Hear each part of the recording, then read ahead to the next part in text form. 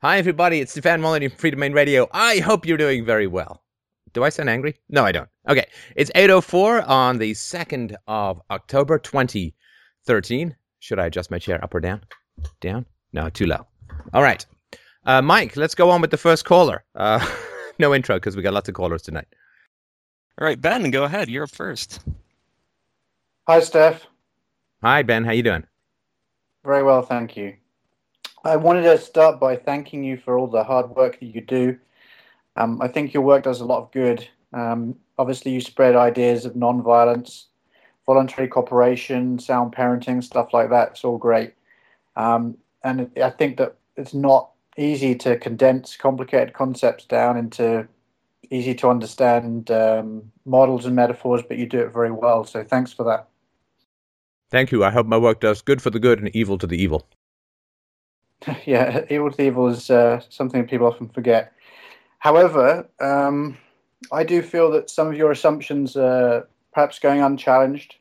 There's like some of those that are like more important to me than others. And I would say that chief among the areas in which I sort of diverge from your particular viewpoint is the presence of industrial civilization and the capitalist system itself. My kind of view is that we should question everything. I don't know if you've read the essay Maximalist Anarchism by John Moore. No. If I could just briefly quote one paragraph, he says that the totality of power relations and the ensemble of control structures which embody those relations, he calls the control complex. He says that it's not located in any single institution such as patriarchy or the state, but is pervasive in every day. And what he then recommends is that basically everything be rigorously questioned so that, no heteronomous force is left. If there's going to be some kind of overturning of the current order towards a, non-violent, voluntary way of life, that everything be totally questioned. So with regards to your own views, I know that you don't like to identify yourself by your conclusions, but it does seem fair to say that your philosophy falls somewhere close to sort of Rothbardian anarcho-capitalism. And it's actually anarcho-capitalism that my question relates to. So, Okay, would you like to pose a question? Yeah, sure. So my question is that, I've often wondered how much that you've looked into serious critiques of civilization and capitalism, and if you have, why you... Are you kidding me? Do you think that you can draw breath in the 20th or 21st century without being subjected to endless and bottomless critiques of capitalism and the free market? I mean, I grew up in Canada. Well, I grew up in England, and I grew up in Canada. I grew up in England in the socialist 70s, and then my mother wanted to leave Canada because she was concerned about, her cover story was that she was concerned about an excess of socialism in England, which of course there was, and we left shortly prior to the Thatcherite Revolution, which turned out to be a mere blip downwards in the increasing spiral of state power. And then he came to Canada, went to, I think, York University, McGill University, and the University of Toronto. Spent 2 years, 2 years at the first two and 1 year at the last, getting my master's. All, of course, bastions of endless left-wing thought. I took courses taught by explicitly and openly Marxist professors. Not a lot of Nazis there, but there were quite a lot of Marxists, as if Nazis are just second-grade Marxists in terms of their death count. So I think that to say that I may not be aware of explicit critiques of capitalism when I've taken entire university-level courses, one was called The Rise of Capitalism, the Socialist Response, taught by a Marxist professor, as is so many, looked almost identical to an Ewok. So you may not know all this, but I think just anybody who's in the modern world has to suffer through endless critiques of capitalism and the free market. Yeah, I wasn't referring to those particular critiques, socialist critiques, Marxist critiques. Well, look, instead of, sorry to interrupt, just in the interest of keeping the show moving along, instead of asking me if I have been exposed to particular criticisms, perhaps you can just level those criticisms and I'll see if I can find a way to respond or incorporate them. Well, yeah, I mean, anarcho-capitalism basically is comprised of an anarchism and capitalism. And it seems to me that on the anarchist side, it's really a voluntarist approach that specifically seeks to find a way for mass society to continue, believing that there is a way that people who share no fundamental values can find a way of living together. And on the capitalist side, the anarcho-capitalists suggest that whether or not governments and intervention they bring are involved or not, that a production-based lifestyle to continue is a desirable thing. And I'm sorry, I'm afraid I don't really understand any of that. But what I will say is that the state relies upon the initiation of force and the non-aggression principle, which we all accept in our private lives and in our social lives and in our romantic lives and in our business lives, we create endless excuses for in our political lives. And so the non-aggression principle simply says that the initiation of force is immoral. Since the government relies upon the initiation of force, the government must be an immoral institution in the same way that slavery was. I don't know about continuing and flourishing and different values and this and that and the other. It is simply those, property rights non-aggression principle results in a stateless society if you're going to hold those values to be true, universal and constant.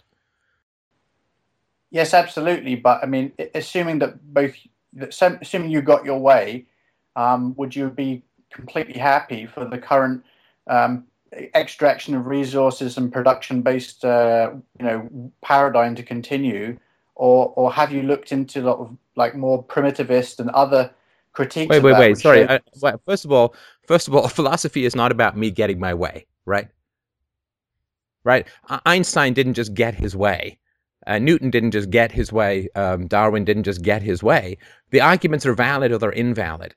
Now, if I know for sure that current resource consumption would diminish enormously in a free society, because the roads wouldn't be free, and you would probably make a good deal of money by not spending money, right? In the same way that the bitcoins are rising in value and so on, and gold is rising in value, a rational currency would seek to maintain its value, which means that as capital improvements and productivity improvements and efficiency improvements all drove standard of living higher, in other words, as a worker was able to produce more and more with the same amount of labor because of the accompanying machinery or technology or processes that would be much more efficient, that money would be worth more and more over time, which means that people would want to save rather than spend. And that would create the virtuous cycle, right? Instead of a vicious cycle, which we currently have now, it would create a virtuous cycle. The more people save, the more capital can be invested in improvements, and therefore the more money, the more their money is valuable next year, and the more it's valuable the year after, which means they have a greater incentive to save and continue to fund, whether they, because they have money in banks or whatever, fund capital improvements in the entrepreneurial sphere. So for sure, right now, every incentive is there to consume resources, to send kids to school on fossil fuel burning buses, and to have them all enclosed in these particular areas. And who knows how it would all look in a free society, but there would be much less incentive to spend and consume resources in the future than there is now. So I would assume that would be the case. Now, if I wanted people to live in a primitivist kind of way, if I thought that lovely little speech from a Fight Club, which was, in the world I live in, we're all hunting deer down the canyons of Wall Street and so on, and drying the hides and so on. Well, then you can make the case for that. Then you can say this is how people should live, in the same way that people make the case for the paleo diet or the South Beach diet or the gravel and sunlight diet or whatever the hell people come up with. You can make the case for that. I mean, you can't initiate force because that's evil, but I'm not saying you would want to, but you can make the case for that. So in terms of, do I think this or that would happen? I don't know, and I don't really care. All I care about is that we either get up front with our ethics and say, you know what, we do like the initiation of force. You know what, we do like taxation. We do like war. We do like governments. We do like the war on drugs. So let's just make that a universal constant, that everyone can initiate force as much as they want. But instead, we have this mealy-mouthed, two-faced Janus-style set of ethics where, for the citizen, force and counterfeiting and the initiation of violence is wrong, and for the government, it's somehow moral. So we just got to iron out that inconsistency and either make it a truly Hobbesian war of all against all, which of course would never work and is rationally illogical, or we simply accept that the government is immoral. We bring our social institutions in conformity with the ethics that we so loudly trumpet from every rooftop and which we constantly drill into the ear of every kindergartner. And then we will actually have a rational, free, and benevolent society. What happens after that? I can't imagine. I don't care. It's at least 100 to 200 years away. And who knows? I mean, it's like saying to somebody in 1800, what's the world going to look like by the year 2000? I mean, whatever they guessed would be largely ridiculous. And if true, would only be coincidentally true. What they needed to do was to focus on the ethics of their time rather than the possible manifestation of freedom in the future. And that's really all I'm focused on, too. Okay, well, that's fair enough. I mean, I kind of just, I wondered, had you got to that point where you're looking about, beyond the changes that you've just spoken about, what kind of, from that point, what kind of ways of living would be more sustainable and better from that point of view? But I mean, if it's your view, well, look, I mean, no, a free society will be much more sustainable, of course. I mean, just a couple of things, right? I mean, so a free society will not waste massive amounts of resources keeping children in tiny little sardine-style boxes for 12 years of their youth. And that will save a huge amount of resources. A free society will not waste enormous amounts of resources creating and heating government buildings, creating and heating IRS buildings, creating and heating NSA, CIA, FBI, whatever the hellish alphabet soup of modern fascism is floating around. All of that stuff will be gone by the wayside. Pollution will be far lower because all of this crap won't be around polluting all the time. There won't be all these prisons because there will be far fewer, in fact, no manufactured crimes such as the drugs, prostitution, gambling, and so on. There will only be real crimes and very few of those. So we won't have the military-industrial complex. There won't be war. I mean, the American military consumes as much oil on any given day as the entire damn continent of India does with its billion or so people. And so resource usage will be far lower in a free society. The booms and busts, which are the massive misallocations of capital and the precious resources of the planet, will not be going on where you've got 10 to 15% of housing stock in the United States currently vacant because of the boom or bust created by manipulated currencies. So yeah, absolutely, there will be far less waste and pollution and a far simpler and more efficient allocation of our scarce and precious resources. And without all the taxation being pulled out of private industry, we can go and mine asteroids. We can set up solar sails around the world to capture the sun's light. We can do lots of things which right now nobody has the money, time, inclination, or long-term planning capacity, given the random nature of generalized, blindfolded stabbing of regulations and tax laws and other kinds of laws. We can do as many amazing things as we can imagine. But right now, we can't have cool stuff. We can't have efficient stuff. We can't have nice stuff because the government has its sword to our throat, and we're, kind of barely have the courage to blink these days. Okay. So, I mean, you talk a lot about parenting, and I think that's crucial. I completely agree with you on that.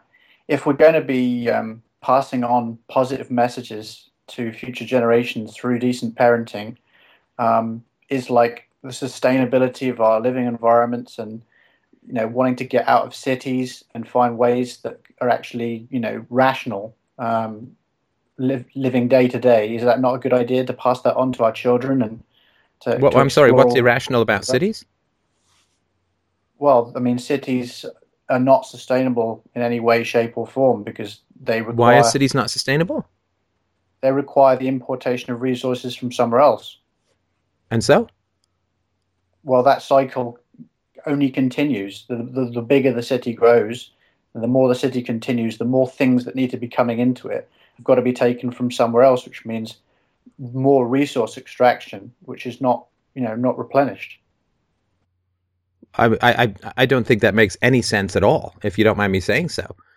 I mean, having people in a concentrated area is actually quite good. I mean, if everybody was on a 10-acre farm, I mean, getting electricity to all those people would be a nightmare, right? I mean, at least if they're all concentrated in a city, sewage systems and electricity systems and so on are all very concentrated and very efficient. So I'm not sure. I mean, cities grow a little bit artificially. There's all the zoning stuff and rent subsidies and so on, but I don't see how cities themselves, I mean, the resources have to be used no matter how many people there are, but I don't see how it's possible to say that cities are irrational. So, for instance, in Canada here now, it's been calculated that it takes about $650,000 all told to take a child from birth to the age of 22. As the prices, as more and more people want to go in cities, then it will become more expensive to raise children in cities. And I think 40 years ago, the Canadian birth rate was 3.6, I think, children per couple, and now it's like 1.6 or some 1.7 or something like that. Now, part of that is just artificial crap, but part of that is the reality that as housing prices go up, as more people want to live in cities, as the cost of things goes up, people end up having fewer children. That's the way that economics works, right? I mean, if things get more expensive, you end up with fewer of them. And the best contraception is this kind of industrialization. So cities can't grow infinitely because the more people want to crowd in there, the more expensive it becomes to raise children, and the more attractive not living there becomes. And a free society will just shift resources elsewhere, telecommuting, or people will just find ways to work distantly and so on. So cities have a natural fuse built into them, which is as they get more expensive, fewer people want to live there or raise children there. So I don't see how you get that they would grow beyond what the economy could sustain. That can't happen in a free market. I mean, because if it's a soft landing. It's always a soft landing, right? Because prices just increase until people's behavior modifies itself slowly so that supply and demand meet at a rational point.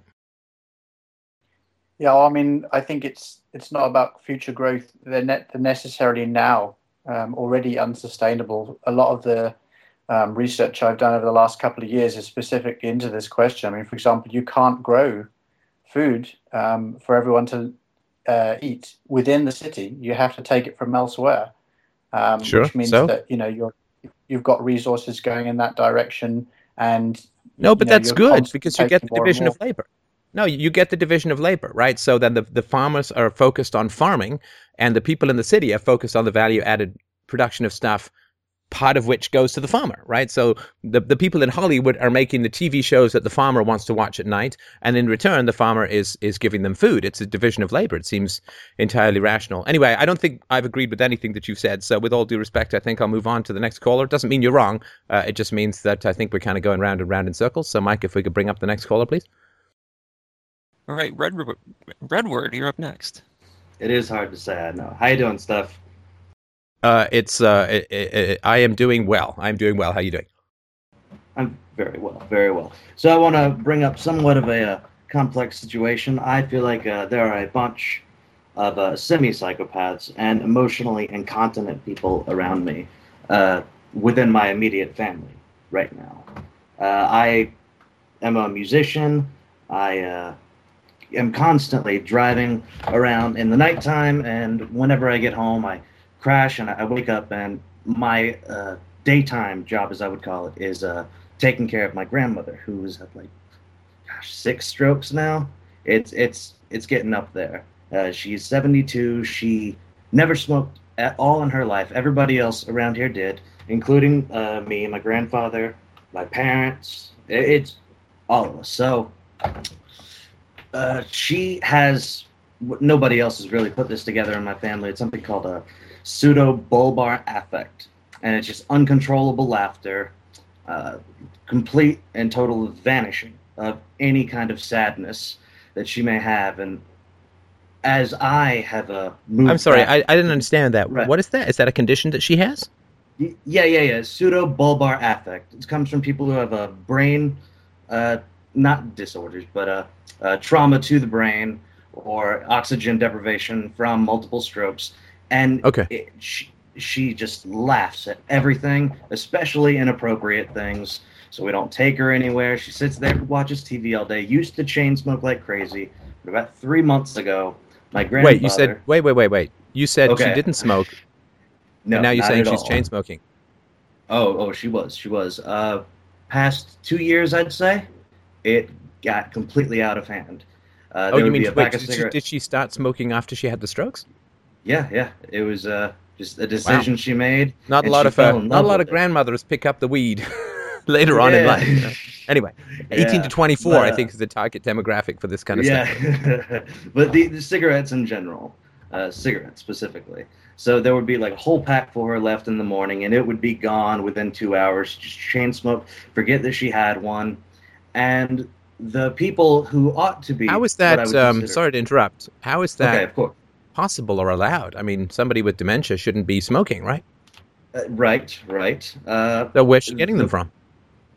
Well, not anymore, since I have to linear your line for this story. So I know I'm just Okay, trying now to move listen, I've fast got to and make move sure along. you get to a question here. Certainly, though, this is interesting, but what's your question? Exactly how my question really comes down to when I am fulfilling this biological deal that my parents and or aunts and uncles ought to be fulfilling, but all of them ended up being addicts because of the terrible parenting of my grandparents. Oh, But so I she was was a nasty mom? a terrible, terrible, terrible, terrible, terrible, terrible mother. But How since these terrible? Like what? strokes, we're talking uh, these stories I get over and over from my father about like horrid spanking stories, like with a bucket of hot water and just uh, repeated Bible verses being taught that way. I mean, just horrid stories. So emotionally, Specifically, physically, verbally yeah, abusive, emotionally, physically, verbally, all of that on right? so many levels. It doesn't make sense. It didn't compute in my mind when I was younger because she was the sweetest old lady as a grandmother. Hmm. And when all of my father turned out to be an addict, my aunt's an addict, and my uncle is an alcoholic, and all of them definitely pass for semi-psychopaths. They don't care. They're not really present. They're taking money constantly because my grandfather has done well for himself. So at what point does it become? At what point do I have to either break away or stop fulfilling this biological deal that I know isn't mine because I was doing really well before I came here. It was just, it's Why are you doing this in the first place? I'm not saying you shouldn't do it. I'm just curious why you're doing right, it in right, the first right. place. It's stability, I suppose. Right now, I'm able to do what I love, music wise, and come home and uh, wake up and basically, I feel like a housemaid in a Oh, sense, she's. but Do you with mean she's paying for your room and board? my grandfather has always taken care of the money stuff. I have So your been grandfather has here always paid as for you. in a sense I have those a parasitic trait in that way, and And it's how long have you been doing your music for? I started playing when I was 8 years old, so it's been pretty serious. I didn't go to college or anything. I focused all my time on playing and have earned the majority of my what would be living that way. Never paid taxes for doing music, but when I was in And DC, why can't you make a living at your music? well, I was making a living as a general manager at a sandwich shop in DC when I got a call saying she had another stroke, didn't know how things were going to go. Came down to North Carolina, boss basically told me I kind of had to choose because we were getting swamped, and I ended up staying. You Emotional, didn't answer my impulsive question. decision. Okay, well, why Why can't can't you make a living I? at your music?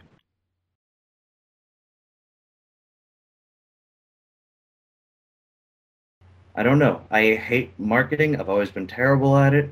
I've always written songs for me, and I don't know. The idea of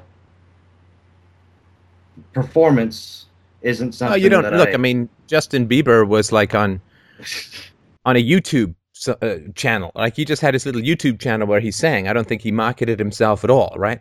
And so again, you can talk about quantity versus quality, but I don't think you have to be a marketing genius if you have great songs and uh, put yourself out there or whatever. It seems that would just sort of happen. Yeah. Hmm. I mean, what would you do if you didn't have this free room and board? What would you be doing? Oh, I'd probably be back in D.C. or Pennsylvania right now, or any Jimmy John's, really. I probably wouldn't be pursuing music at all.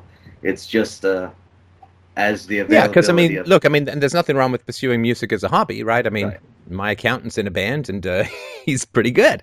He's a drummer, and but he's an accountant, and he does that sort of stuff nights and weekends. And I'm a big one for dumping on people's dreams. I think dreams can be extremely dangerous. Because you always hear these, oh, follow your dream is the best, you got to stay true to your dream.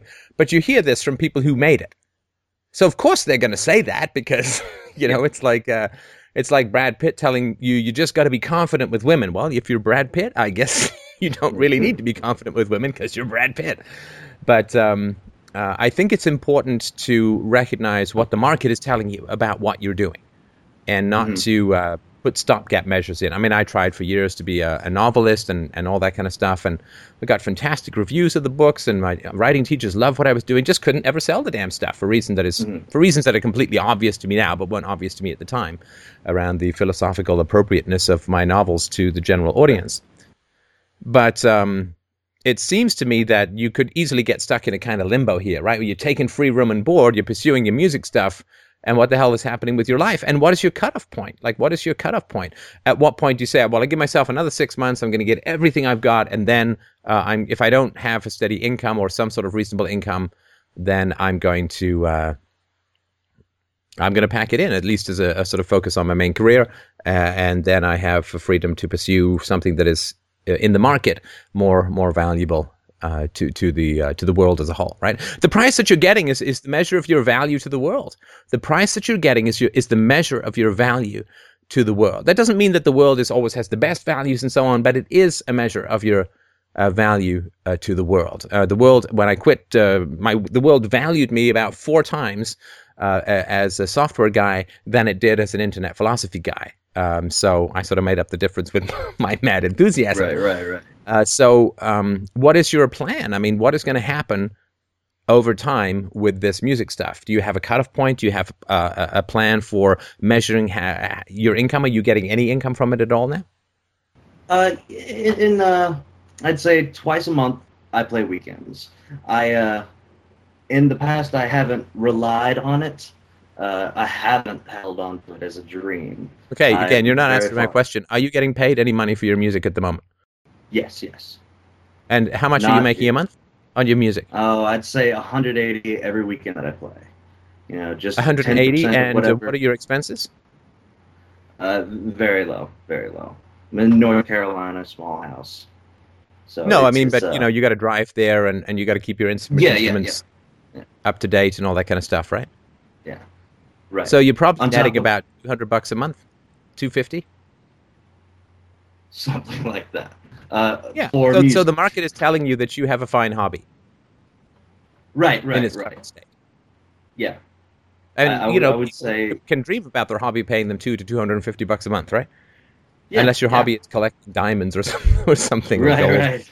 or bitcoins. So I just sort of want to point that out, that the market gives you a lot of information which we as free market people should really take note of, right? How much does the world value my contributions? And of course, your passion and your preferences and all that. I'm not saying don't pursue your dreams. I'm just saying pursue your dreams, but have a bailout plan, right? Like if you jump out of a plane with a parachute at some point, you say, well, I'll go to 1,000 feet, then I got to open it up, right? Then I got to do something if I'm going to leave a splat on the ground. So I would say, if you're getting this free room and board, and in return you have to take care of this nasty, I guess ex-nasty, now nice and chain-smoking grandma, well, that's a deal you can make, of course, right? I mean, but the problem is that you really can lose quite a little bit of time if you're only playing, what is it, you said 2 weekends a month you play? Yeah. Yeah, I mean, that's barely even a hobby, right? Because what are you playing, like 3 or 4 hours a set? Maybe 2, 3? 6. You play 6 hours in a row? Well, with, what would be smoking breaks, but they... Okay, so you play 5 hours twice a month. But yeah, we could say that, yeah. Okay, that's like a work day. 1 work day a month. So what are you doing with your time? It seems like it. can't really tell if it's immoral. Maybe it would be a different call that I could people's homework online. That in You're doing specifically people's is homework online? What does that mean? I help people who have extra income and have basic things that they do, like this photovoltaic stuff right now, and that pays much better than music does, and that feels like a hobby. It's not something I would consider immoral. I feel like I reallocate the knowledge that somebody ought to be getting for a degree that's not going to mean anything, and if they have the means to pay me, why shouldn't we be able to make that trade? Okay, fine. Okay, so you have a sort of part-time something like tutoring or something like that, and you play 10 hours a month in music. So, I mean, the reality is, philosophically, at least my argument would be you're under no obligation to take care of your parents, your grandparents, your aunts, your uncles, or anything like that. You are under no moral obligation to take care of it, to take care of them. In other words, you are not initiating the use of force by not taking care of someone. Now, Right. If you're a parent and you have a baby, then you are initiating the use of force by not taking care of someone because you are actively starving someone who has no other options for food, right? So if I lock someone in my basement, I'm obligated to give them food and water, otherwise, and hopefully set them free, but then otherwise I'm murdering them, right? Whereas if a guy down, 2 cities over needs some food and water and I don't provide it to him, I'm not initiating the use of force against him because he's got a wide variety of other options. I may not even know about his situation.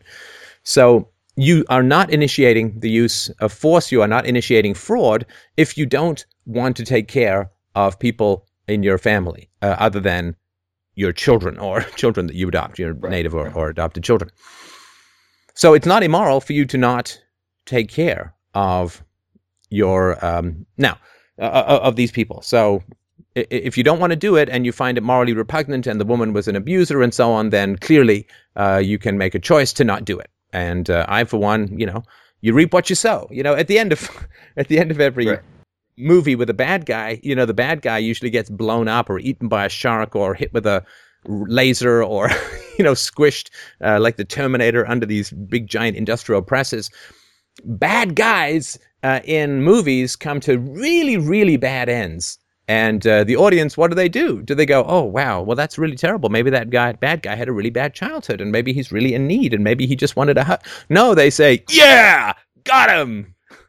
And in life, I don't think that we should do these terrible things to abusers. We shouldn't crush them in industrial presses. We shouldn't hit them with lasers or anything like that.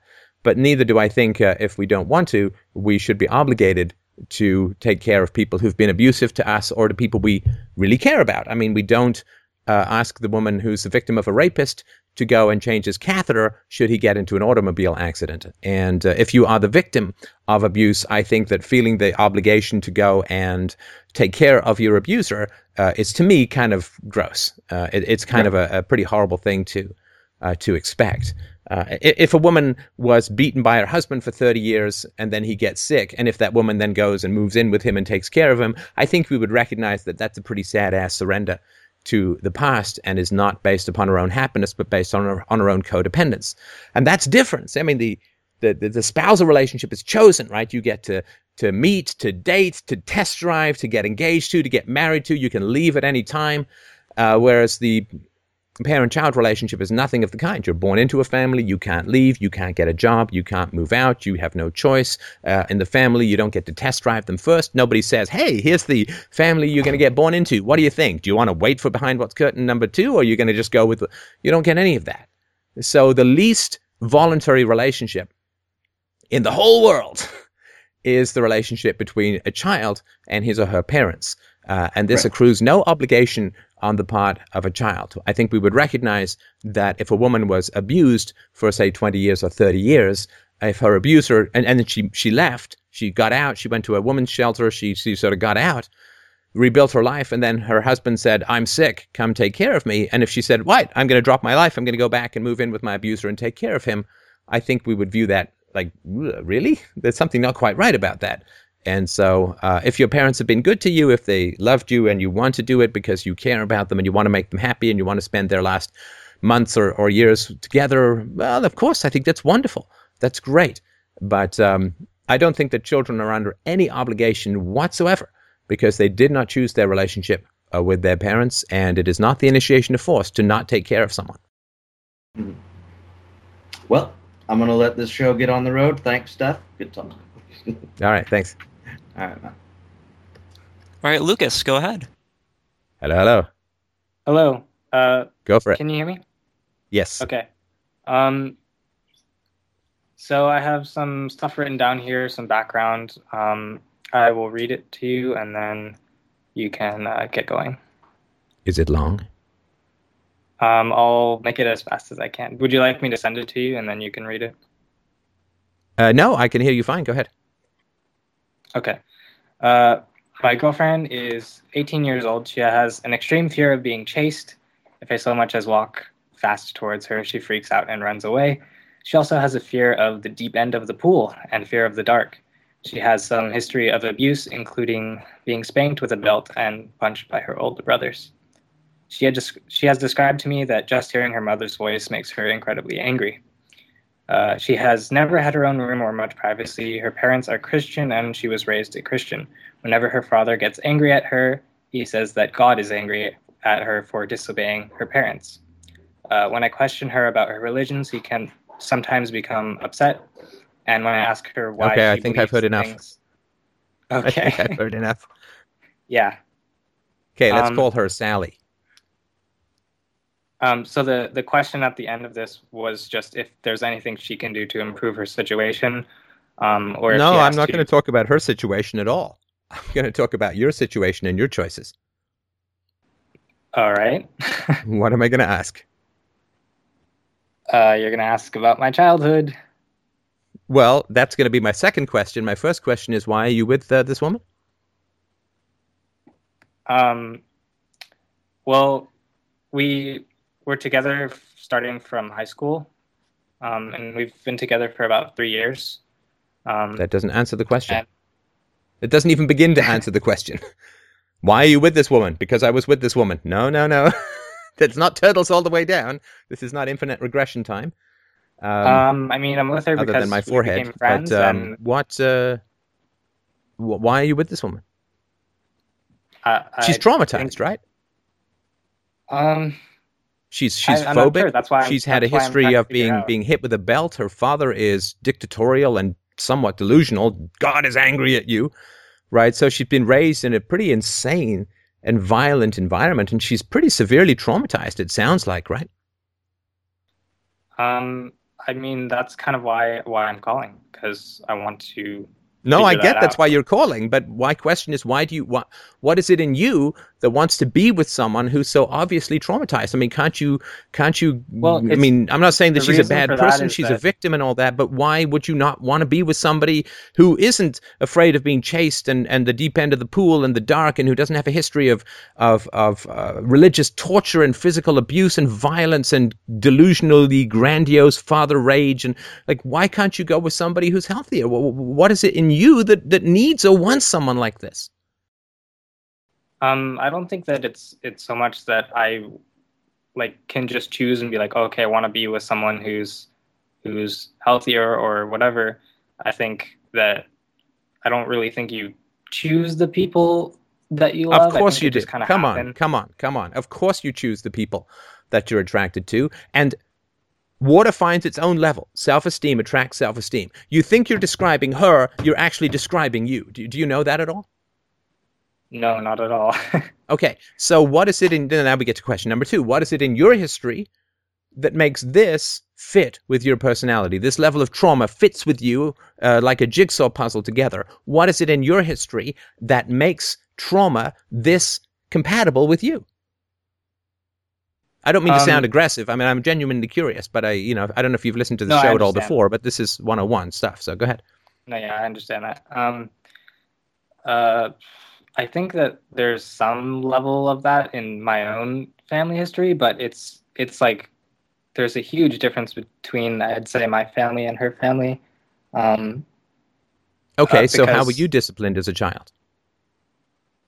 Well, that's the thing is there was, from what I can remember, only a few instances of me being hit or spanked. But other than that, I had like a pretty good childhood. Very good, actually. Well, okay, let me put forward a second theory. Since you are taking care of a traumatized woman, do you have any history in your childhood of having to take care of a dysfunctional woman? No, I mean, I hadn't had any other women like in my life, really. No, I'm talking about a mother, an aunt, a grandmother, or somebody in your life that you felt you had to cater to because they had some level of dysfunction. I don't, no, I don't think so. Not my mom. She's fine. So your Did mom is, my- wait, your mom, hang on, your mom is mentally healthy? Yeah. And what does she say about this relationship with Sally that you have? She doesn't particularly like it. And why doesn't she like it? I don't know exactly. What do you mean you don't know? She's- Do you not talk I about it? don't. This is important. This is your relationship, right? Right. But I mean, my relationship with her, I've kind of kept separate from my family, I guess. Not that they don't know about it. It's just that I don't really talk to my family about it. Why That don't you much. talk to your family about your love?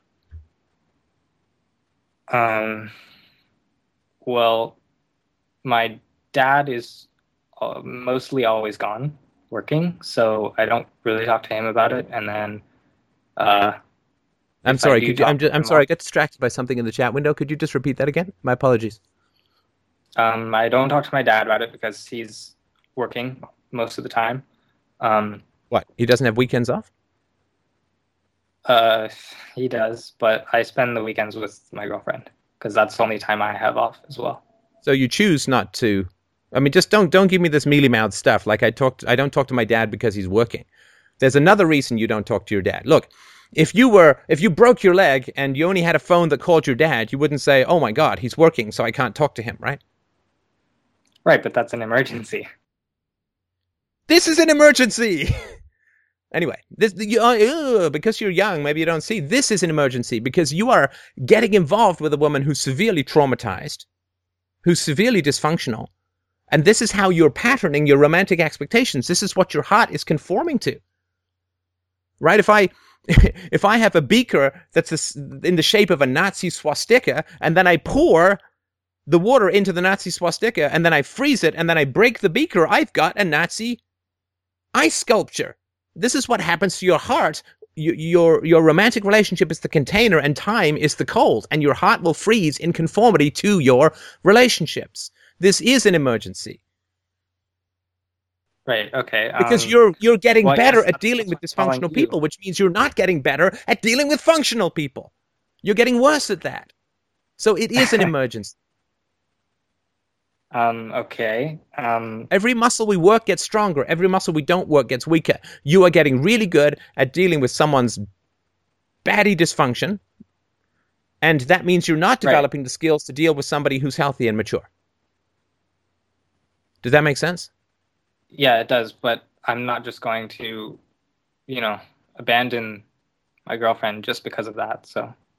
Well, I didn't say anything about abandoning your girlfriend. I did ask, as you say your mom is mentally healthy, why is she not talking to you about this relationship? Why is she not helping you to understand this is a challenge or a problem to be solved? I don't know how to solve the problem yet. We're just having the conversation.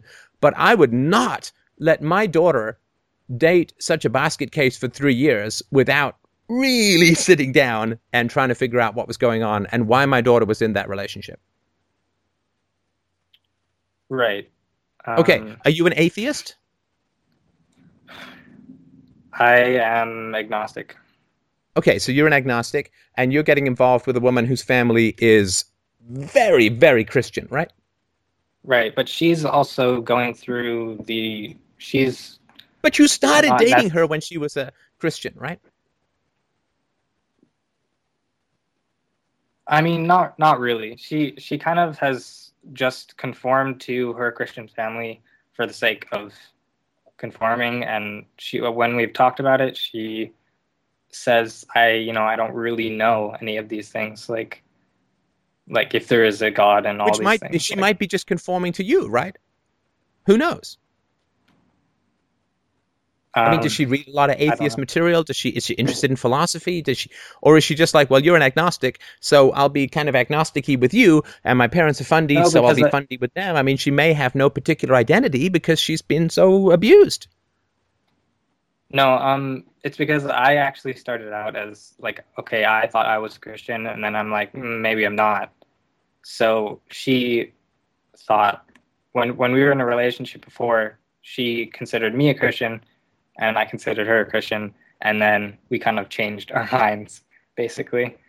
Okay, so why are your parents letting you? Why are you? I assume you're not that distant from 18, right?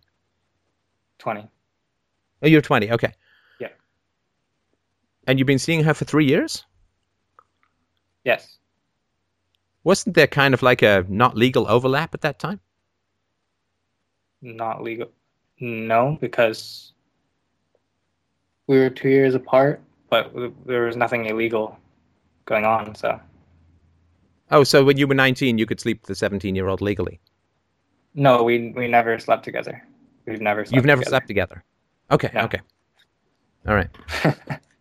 So, why is this relationship not part of your family's? I mean, let me tell you what I would say if I were your dad. I could be, I'm old enough, but I don't mean to pull out the D card, but let me tell you what I would say.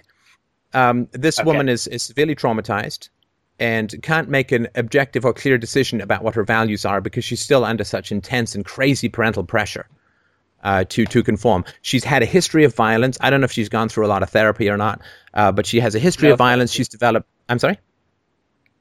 No therapy. No therapy. Okay, so she is an unprocessed victim of severe mental, physical, and emotional abuse from severely dysfunctional, downright batshit crazy parents. And what is the plan? Are you going to marry into this family? Are you going to have kids with this family? Are you going to break bread and have Christmas dinners and Thanksgiving dinners with her dad, given your values and all that? Is she going to break from her family? Well, she doesn't show any particular inclination to do that because she's kind of defending her family, right? So this relationship can't go anywhere in particular. And I would also try and figure out, I mean, let me ask you this. Are you very overweight? No, not at all. Are you ugly? No. Are you very shy? I am pretty shy, yeah. Do you lack confidence around women? Not really. Wait, come on. Are you going to be honest with me or not? You can't tell me that you're shy, but you don't lack confidence around women. I am shy more with, like, making guy friends than girlfriends.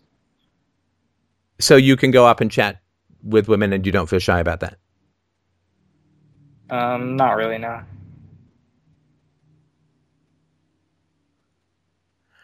So why, if you're reasonably good looking and you're not overweight and you're confident with women, why are you interested in this currently a wreck of a woman? I mean, I guess I would say because I love her and... No, come on, that's circular. I really like her. Right? Of course you I mean, you say you love her, but what do you love about her?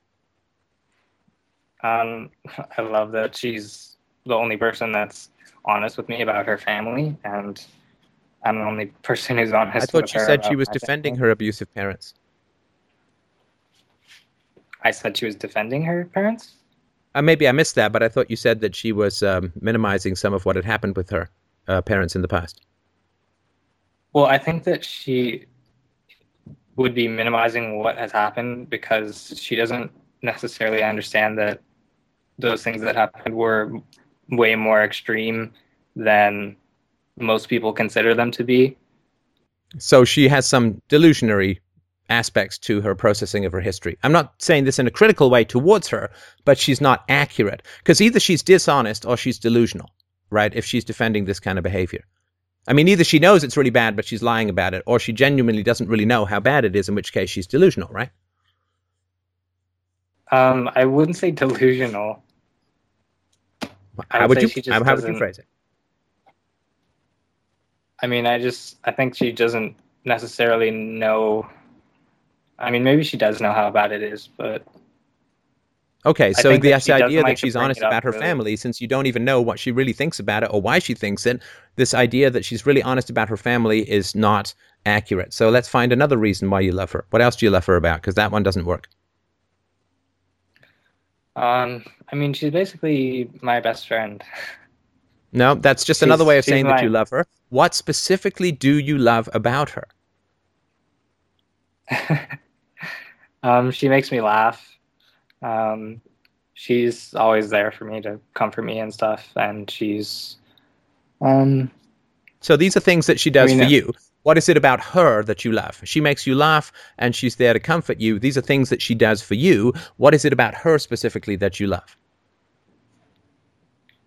Could you be more specific? Because I think I'm answering the question wrong every time you ask. No, it's not wrong. I mean, it's not wrong. I mean, so she makes you laugh. Okay, well, comedians make me laugh. That doesn't mean that I enter into a platonic romantic relationship with no sex or whatever.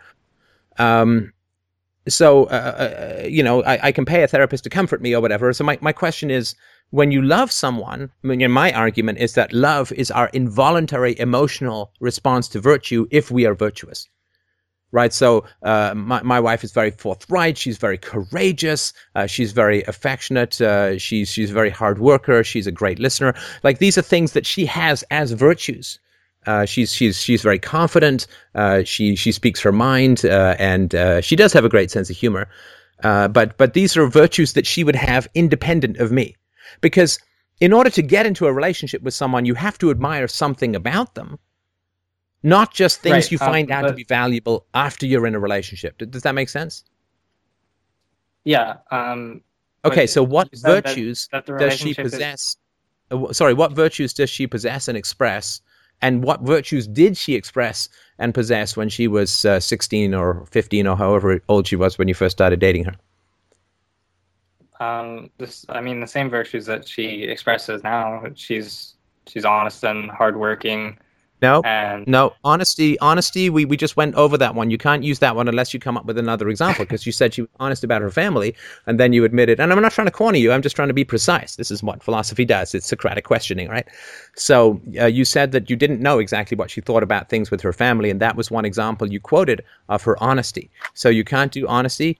So hardworking. Okay, so she's hard. I'm going to make a list of this. She's hardworking. What else? Okay, but hold on. First, I want to address. You said that love was your involuntary response to your wife's virtues. Was that what you said? If you're virtuous, now if you're evil, then you feel hatred towards a virtuous person, and if you are virtuous, you feel love towards a virtuous person. But it's their virtues that evoke that feeling in you. Okay, right. But what I was trying to express was, I said it like I don't choose the people that I love. You do. You choose your people that you love when you choose your values. But is it not an involuntary response to their values? Like, if we are virtuous, right? So if you choose to be virtuous yourself, then you will respond with affection and positive feelings and maybe even love to someone who is also virtuous. So when you choose virtue for yourself, then you choose who you're going to fall in love with. Okay, I think I have chosen that I've chosen to be virtuous and to kind of have those What same virtues, feelings. sorry to interrupt, because I think that you're just telling me something I want to hear, with all due respect. What virtues did she have and possess at the age of 15 that you found compelling enough to fall in love with her? Okay, I can't say honest, I guess. She was hardworking. I'm not sure exactly what a virtue is, but she was hardworking. She was funny. Funny is something she does for you. Okay, well, I don't know exactly how to explain it, but you know how you feel when you fall in love with someone. I can't. No. Describe, Listen, obviously. falling in love is not falling in love doesn't mean anything. Falling in love, Oh, people really? say that when they're codependent, right? They say that when they can't live without being in a relationship because they have no identity. And so they need to conform to other people. People say that who are sexual addicts. People say that who are relationship addicts, who love that first 6-month endorphin rush of being in a romantic relationship. People say that who but are obviously- stalking someone. They say that they love people, right? People say they love their country, which taxes them, throws them in jail, and sends them to wars and enslaves their children. People say the most crazy things. There's the Stockholm Syndrome where people say that they love people who kidnapped and imprisoned them. I mean, look up Patty Hearst sometime on the internet. You'll find some really shocking information about how people can attach to significantly evil or dysfunctional people. I'm not saying that's you. I'm not saying that's true in this case. But what I am saying is saying, well, I fell in love. It doesn't mean anything. It doesn't answer anything, because it could come from any number of dysfunctional reasons. This is who you think is the best that you can get, right? Because if you thought you could get better, then you would get better. Like if you were selling your heart on eBay for $1 million and somebody came along and said $2 million, you'd take the $2 million, right? Yeah. Right. So if you could do better, then you would do better. In other words, if you could have the stuff that you have in your girlfriend that you consider good, all we've got so far is hardworking, which, I guess means that you must fall in love with kids who make Nike shoes in Singapore or wherever. But if you could have that without the crazy abusive family, without the fear of being chased or fear of the deep section of the pool or fear of the dark or all of the other cluster of significant dysfunctions that is occurring within her mind and soul, for which I have enormous sympathy. But if you could have a woman without those things, wouldn't you prefer that? No, I would prefer for her not to have them. No, because she has them, right? That's like saying Right. I would prefer to her to be 2 foot taller, right? She has these things. And so Yeah, but wouldn't you prefer to have the pluses that you find in her without all these dysfunctions? Basically, I'm asking, do you want a dented Maserati or do you want a non-dented Maserati? Now, of course you want a non-dented Maserati. Is that fair to say? Right. Definitely. So you clearly think that the best that you can do is a woman who is this damaged. And my question is, why? Do you think you're going to fix her? Do you think you're going to save her? You're not. I couldn't. I mean, you're not a professional therapist. I'm not a professional. I'm not even an amateur therapist, right? You can't save her, right? I mean, if she was choking to death on a fishbone, you wouldn't grab a butter knife and try and do a tracheotomy on you, right? Because you maybe saw a few episodes of Grey's Anatomy. You can't. These are significant. Well, I wouldn't do nothing. Mental health issues. You can't fix her. You cannot save her. You can't make her better. Now, if she wants to get better, and I hope that she does, if she wants to get better, she can go into therapy. She can begin the process of really identifying how evil and dysfunctional her history was, how being hit by belts is so abominable, how the religious, hate-filled, rage-filled, destructive propaganda got inside her head, and how she was just ruined as a child by these dysfunctional parents.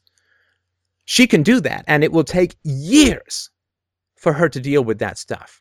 Years of at least a part-time effort. Like when I was in therapy, I was going for 3 hours a week. And I did at least 10 to 12 to 15 hours of work outside of therapy just to support the therapeutic process. I kept journals, I did sentence completion exercises, I wrote essays, I wrote, you name it, right? Okay, and so if... I was gonna... Sorry, go ahead. Could I interrupt you? What I was going to say is, at the end, was that there's no way she can afford a therapist. So that's kind of why I've been trying to help her, and she wants you can't help her. Wants a therapist. You are not trained. You are not. You can't help her. You know, there's a reason why therapists aren't supposed to get romantically involved with their patients. You are romantically involved with this woman. You cannot fix her. You are too self-interested, you are too invested, you are too close, and it is not a professional relationship. And by the way, She's not invested in the change. This is why it's good to go and pay for therapy. I didn't have insurance. I had to pay for therapy out of pocket, and tens of thousands of dollars it was too. Some of the best money. In fact, not the best money that I've ever spent in my life. But you cannot make her better. You cannot fix her any more than you could do open heart surgery on her if you found out one of her arteries were clogged. That takes professional, skilled expertise and long-term. And she has to be hugely invested in the process. And that's why it's important to pay for therapy, because then you want to get your money's worth and you really invested in it. But you cannot fix that. That was, I guess that was the reason for my calling, was there's no way she can afford therapy personally. She wants to get help with these things, but obviously there's only so much I can do. So, where do we go from here? I'm not sure what you're asking. I'm asking.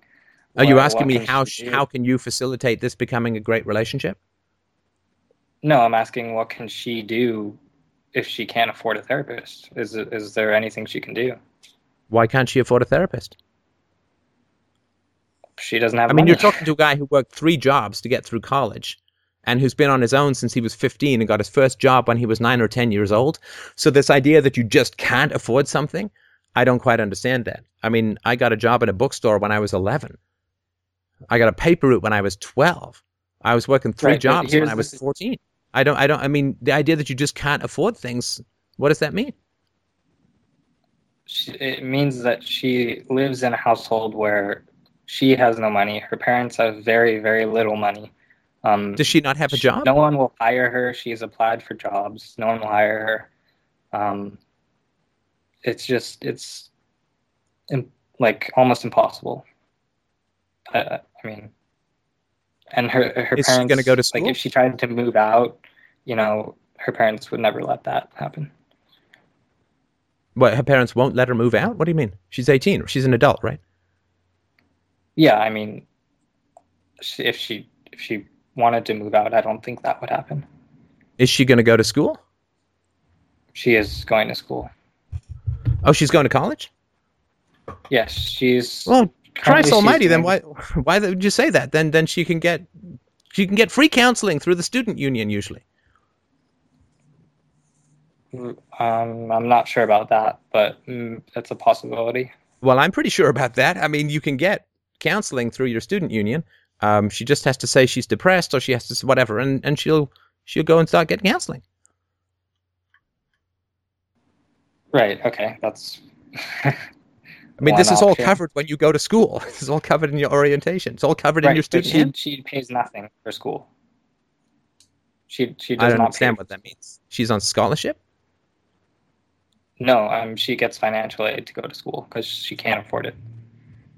And so does that mean that she's set in a separate area? She's only allowed to use the sewage system to go between the buildings, so she has to use the ductwork to get from class to class. She's a regular student like everyone else, right? Right. So she gets all access to everything that every other student gets. There's no difference between her and any other student, so I have no idea why. But it's interesting to me that you're starting to throw up barriers towards her getting therapy. No, I would want her to. I just don't know if she can actually get it for free. All right. Yeah. I mean, in my opinion, this is not going to be a healthy relationship. She should not be in a romantic relationship when she is this disturbed. I mean, her emotional development has been so stymied, so stopped, so interfered with, so stalled by the amount of abuse that she's received that she probably doesn't have the emotional age of an 18-year-old. She probably has an emotional age that is much younger, right? Because she hasn't had the love and the support and the care and the concern and so on, right? What I would be concerned about if I were you, my friend, is why does a woman who is this disturbed want me? I think the case is not as extreme as you picture it to be. She's a good person and she is doing well in the environment that she's been given. She's doing well, but I think it's more like is this an instance where she has to kind of break free of her family to get away from the verbal abuse? Or look, if she gets up and walks away from her family tomorrow, it will not solve her problems. right. You understand that? Her family is going to go with her in her head. Right. And you did tell me that she was spanked with a belt repeatedly, that she received terrifying... Sorry? She was spanked with a belt once, but... She was spanked repeatedly, but spanked with a belt once. She was spanked with a belt once, and then the other abuse, I would say, was like once her brother had punched her a few times, and then mostly verbal abuse, I would say, because like if she comes home or something, her parents and her brothers will kind of make comments about her weight and say, oh, you're fat or whatever. And, you know, if she tries to confront them about it and say, don't say that, you're hurting my feelings, you know, they laugh it off, right? And they don't take it seriously. So didn't you? I mean, you also said, if I remember rightly, that her father would yell at her, get angry at her, and say that it was God who was angry with her, not her, not him. Yeah, a few times. You also laughed when you said that her brother punched her. That's not why I was laughing, but her brother did punch her. Yeah, I believe that. So look, I get that you're not going to listen to me today, which is completely fine. Nobody has to listen to me at all. This is just my amateur idiot opinion time. No, I get. You're going to continue with this relationship, and you're going to continue. And I don't think you're going to examine why you're in this relationship. I don't think you're going to examine why you can't talk about this with your family, or why your family lets you get away with not talking about things. I mean, there's times when my daughter doesn't want to talk about things that are important to talk about, and we just sit down and talk about them anyway, because I have more experience and more knowledge in these areas than my daughter does. So I get that you're not going to listen to me, and that's fine. But I will tell you that at some point you will. Let me finish. At some point you will understand what it is that I'm saying. I hope that it's before you get married to this woman. I hope that it's before you have children with this woman. And this is not to say she's a bad woman. My heart goes out to her. What a terrible, terrible situation. But the important thing is that there's something in you that feels this is the best that you can do, that this is appropriate to your level of maturity, to your level of virtue, to your level of integrity, to your level of maturity. You feel this is appropriate. That is not a good sign for you.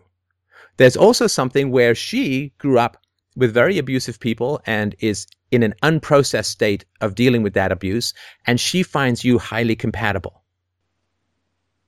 I have a couple of guesses as to why she finds you highly compatible, which I won't really get into here, but this is not based on health, particularly since you got involved with her when she was 15 and you were 17 or whatever. This is not a healthy situation. And I don't think you're going to listen to me now. I hope that you will mull it over. I hope you'll re-listen to this. And I would really, really, really strongly suggest that you talk to a therapist too, and that you sit down and talk about things with your family and unpack everything that is going on in this relationship. You know, your parents, this relationship has a heavy impact on you as a child. If it is toxic, then it's important for your parents to know. If it's not toxic, then it's also important for your parents to know. But they need to know everything about your girlfriend. Don't live this separate life. That is dysfunctional. If my daughter was secretly drinking some drink that was making her sick, I would really want to know about that. And if you are in a dysfunctional relationship, your parents really have the right to know. They have the right to ask those questions. They have the right to pursue what is going on for you.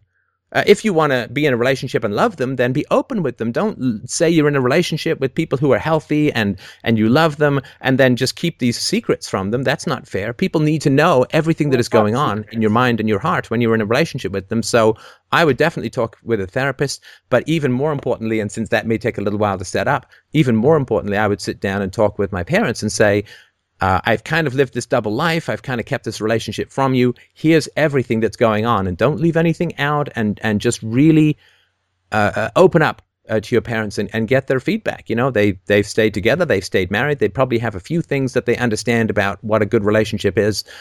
Share with them, understand the wisdom, because you don't want to be in the position where you end up romantically exploiting someone who is emotionally still a child as the result of significant dysfunction within the family. So that's just the last thing I'd have to say. I do appreciate your call in, and I hope that you will mull over what you said. And Mike, if we can get on to the next caller.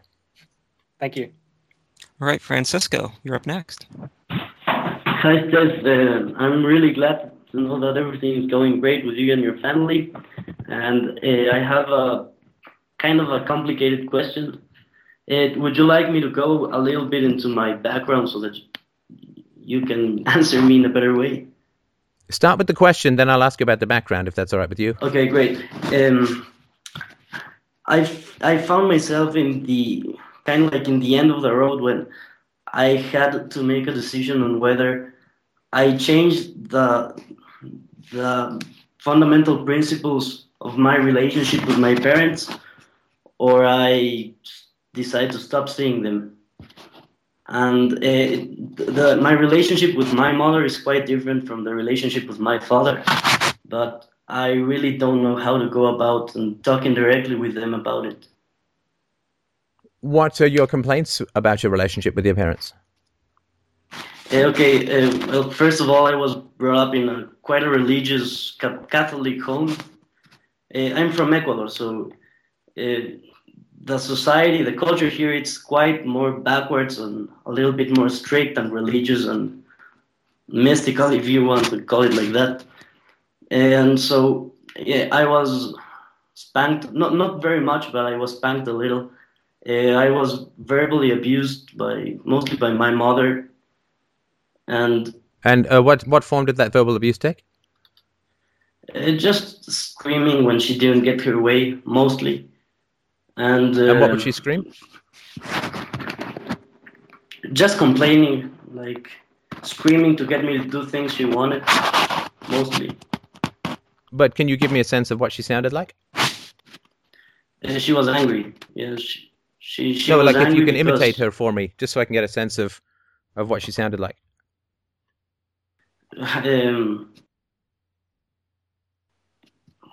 I can't really remember right now because it was mostly years ago. But she would get angry because no insults, but she would be angry like something bothered her. Like I left. I did not make my bed or something. Not really that significant, and she would get really, really angry about it. Mostly that. Okay. And what else? To go directly to the question, I'm at the point where I'm starting to move on with my life, and listening to your podcasts and your videos, which had helped me more than anything else. I understood that what was holding me back was I was still stuck in this relationship with my parents, which was, by the current terms, it was not healthy at all. So I either changed the basic relationship between me and my parents, or I have to decide to stop seeing them. And I'm in that process. Sorry, what happened? What happened prior to you deciding to not see your parents? A lot of things. Maybe 2 years ago, I was in a really, really low place in my life. I was really depressed, and I decided to take action and start examining my life. Eventually, that brought me into reading Ayn Rand, which absolutely changed my life. And maybe 5 months ago, I stumbled upon your podcast, and it took it a whole step further. I changed absolutely my values, my view of reality. I basically did a remake of everything I was taught in my childhood. I was taught basically Catholic morality, very focused towards what we may call family values, traditional family values. And it certainly was not working for me. And so I've changed all of that, but yeah, it's something that I'm sorry to interrupt, but it's something that I thought about. You know, they say that blood is thicker than water, right? Yeah. Blood is thick. I don't know if that's is that a saying in Ecuador? Is there anything equivalent? Not really, but yeah, I get it. Yeah, you do for family. In other words, your family bonds with your family of origin, sure. they are the strongest, right? There's blood is thicker than water. Your family bonds are the strongest. And what that has always meant to me is that you should have the highest standards when dealing with your family. You should have the very highest standards when dealing with your family. And I never understood then why parents hit their children but not strangers. Like if blood is thicker than water, then you should hit strangers before you hit your children. And so it never made sense to me when they say, well, blood is thicker than water and family is everything. Okay, well then shouldn't parents be the kindest and nicest towards their children because blood is thicker than water? And if they're going to take out their frustrations and anger, then they should do that on a waiter or a homeless guy or a policeman or whatever. But this blood is thicker than water thing just never made sense. It didn't seem to coincide. It's like saying, my wife is the most important woman in my whole life. My wife is everything to me, and that's why I beat her. It's like, no, wait. That doesn't make any sense. If your wife is everything to you and you love her so much and she's the greatest and best thing, then you should treat her with the greatest tenderness and gentleness and respect. So, but anyway, I just want to mention that. So go ahead. Yeah, I totally agree with that. And the thing is, I've talked with both of my parents. My dad has been really open towards everything I've said. He's apologized. I recently started going to therapy, and my dad wanted to go to therapy too. He actually reacted in a very pleasant way. He wants to understand me and to know what's behind my new way of thinking. And that's great. In Ecuador, do men kiss each other on the cheek? Yes. Okay, can you do me a favor? Sure. Give your father a kiss on both cheeks from me. I do a medium pucker. You can watch the video. I do a medium pucker. Just sort of like this. I don't moisten. Hang on. Let me just put a little bit of chapstick on, just so you know. That it's going to be soft and gentle, but very, very straight. And just give him a kiss on both. That's, my God. I mean, what an incredible response. That he's going to go to therapy, that he's curious, that he wants to know what you're thinking. Mwah! More power to him. Kiss on both cheeks. So I just wanted to mention that. Yeah, thanks a lot. And with my mom, I haven't been so lucky, really. And it's really hard to deal with it. I'm not sure how to move on. Are they still together? Yeah, they get along pretty well. They fight. They almost never fight. But at the same time, I usually ask myself, why are they together? Because they're quite different. Well, you said you were raised Catholic, right? Yeah, sure. So that's why they're together, right? Because that which God has put together, like no man take asunder, right? Until death do you part. That's a very serious vow in the Catholic tradition, right? Yeah, sure. And what happens when you try and talk with your mom? She gets angry whenever I talk about something regarding religion, and I'm not accusing her of anything. I just ask a simple question. You know, she made me a Catholic, and I obviously have the right to ask her about it. And she gets those really are not, angry. you know, those are not simple questions, right? Yeah. I know, but. Yeah, don't dissemble with me, my friend. We've been having such a great conversation, so don't start telling me that questioning your mother about her religious beliefs and religious indoctrination is not a simple question, right? Yes, you're right. Okay, go on. And so every time I try to get through to her, she dismisses me. She says like, "Oh," like in a really bad way. Like she thinks that I'm just whining and like with a get over it attitude. And do you have these conversations? Hang on. Do you have these conversations with you and your father and your mother? Sometimes. Whenever I'm with both of them, he doesn't do much. You know, he still has been brought up in this culture, so. You're not supposed to question your parents and no. Look, I'm sorry to interrupt. But if you're asking me for my advice, what I would suggest is you sit down with your dad and you tell him how difficult it is to talk to your mom, and that it's really harming the relationship. And you don't want it to harm the relationship. You want her to be as curious and as open and as mature as your father is. You need to get him to help you with this, right? You need to get him to stand up. He's got to say, no. Don't respond like that. That's rude, right? Don't dismiss him. Don't put him down. Don't insult him. He's got questions. We raised an intelligent boy who can ask questions as a man.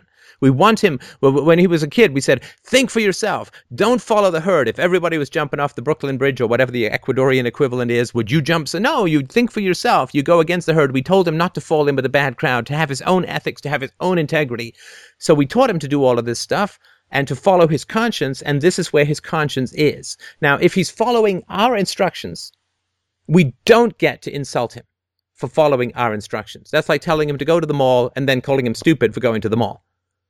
Right? So we taught him to think for himself. We wanted him to reason. We wanted him to follow his own conscience. And this is where his conscience is taking him. So we respect that as the fruit of the tree that we ourselves planted as parents, or whatever speech he would come up with to help support you in that moment. But he needs to take a stand with your mom.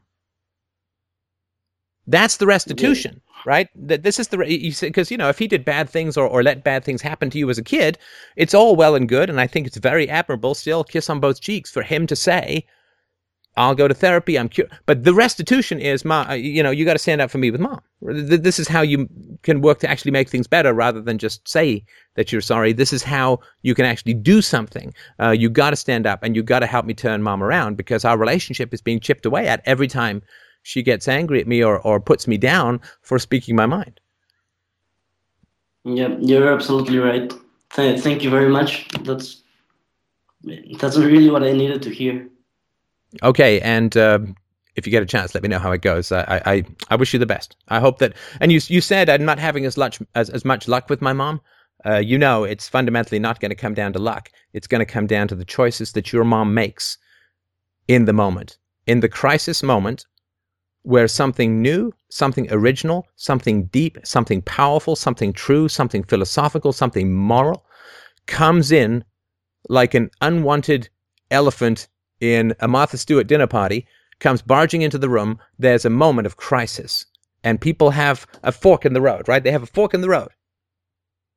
And it's not going to be luck, although there's certainly things that you can do to affect it. It's going to fundamentally come down to the choice that your mother makes in that moment. And it's not maybe just one moment, maybe it's a couple of moments. But after a couple of moments, it's going to be really tough to backtrack and find your way back. So there's things that you can do to improve the chances of success in that conversation, but fundamentally that success is going to hinge on the choices that your mother makes when confronted with something true and unexpected. And so don't take ownership of it all yourself, but also don't let your mom off the hook and say it's luck or good luck or bad luck. She's making a choice. Okay, thank you very much. You're very welcome. It's been really helpful. I'll let you know how it goes. Thank you. Please do. All right, Becca, go ahead. You're up next. Hey, Steph. Hello. How are you doing? I'm good. I don't have a question, but I wanted to share an experience with the listeners, and also as a way of thanking you for research and information that you've put out. It's my pleasure. The show is all yours. Thanks. So a little more than 5 years ago, I had a seizure from antidepressants. I had like a tonic-clonic, or they used to be called grand mal seizures, in a very public place, and the people that I was with didn't know anything about seizures because I don't have epilepsy. No one in my family has epilepsy or has had seizures. And it was awful, and they found out it was because I was on ridiculously high doses of Wellbutrin, which is known to lower the seizure threshold, supposedly only in people who are susceptible to seizures, like people with a history of epilepsy or seizures in their family. I have none of that, so they were basically like, we don't know why that happened to you. But the information that you put out about antidepressants, I think maybe like a couple years ago, was like really amazing and opening my eyes to all the crazy shit that happened, and helped me. I was still on antidepressants after that for like years. So I am now medication free, and I don't know, I was hoping maybe if people listen to this now or in the future, somebody's on the fence, maybe they'll hear that and be like, oh, I'm not going to do that. Maybe they'll save their brain cells. Wow, that's an incredible story, and obviously I'm hugely happy to hear that you're off that stuff. I'm certainly no doctor, but Robert Whitaker and other people have been on the show who've done the research and have some significant questions, I guess is the nicest way of putting it, about the efficacy of these kinds of drugs and their capacity to cause significant neurological damage. So I'm incredibly happy to hear that you found a non-medicinal way. And what was it like coming off these things? I don't really... My experience with being on meds was that I had like bad side effects, but other than that, like it was like a relief to get off them. Like besides that, I was anxious to stop taking them, and I was like, am I gonna be plunged into this like horrible depression? But that, I mean, it was the same. Like I was depressed. I had ups and downs when I was on medications, and I had ups and downs when I was off, except that when I was on medication, I had all these like awful side effects. And the seizure was just one thing. Like that was the worst, but on another one, I was hypomanic. So like hyper is over and hypo is under. So like a little bit manic.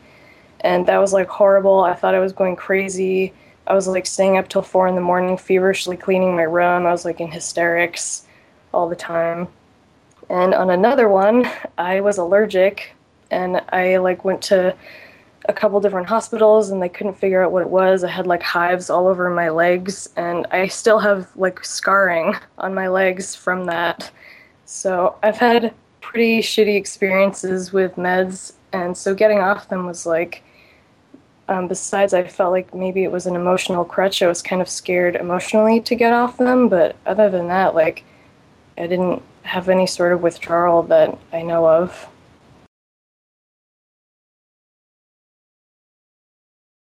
Well, that's fantastic. And have you, do you have any insight now? I'm sure you have probably had at the time. Do you have any insight now as to what was the etiology or the cause of your depression that you were originally medicated for? Yeah. My family is awful and abusive, and they, of course, were the people who were encouraging me and my sisters to be medicated. They were very happy for that to happen. And actually, earlier this year, I've cut off contact with my family.